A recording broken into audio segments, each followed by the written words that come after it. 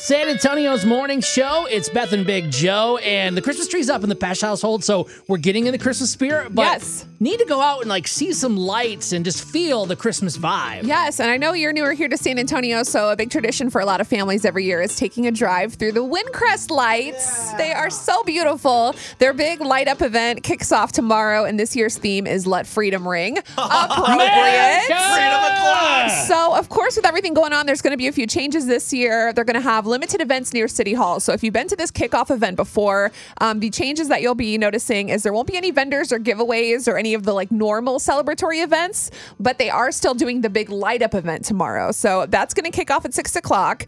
Unfortunately, the pictures with Santa won't be happening. However, he still is going to arrive in Windcrest on the big fire truck. Nice. He will still be turning on the city Christmas tree. Yeah. And this is so funny. Families will be able to take photos with two life-size cutouts of Santa. So there's going to be one saying ho, ho, ho, and the other one will be a cutout of Santa sitting on his holiday throne. But the catch is both of the cutouts will be Santa with a mask on. So that's their little touch for 2020. Yeah, it's a very COVID Christmas. Yes. Come on.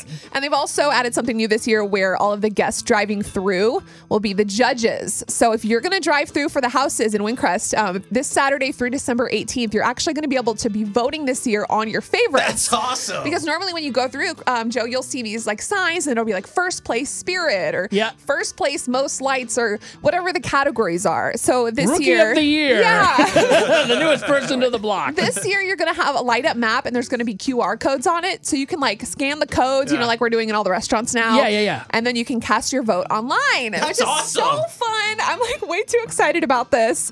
And I mean, it's just going to be a different thing this year. But the fact that if you drive through, Joe, between now and the 18th, you can cast your vote. That's so I like awesome. that. Are there going to be political yard signs vote for me, don't vote for, I don't Most know. importantly, they will still be collecting donations for the Windcrest Fire Department. So make sure you bring some cash to drop in the boot.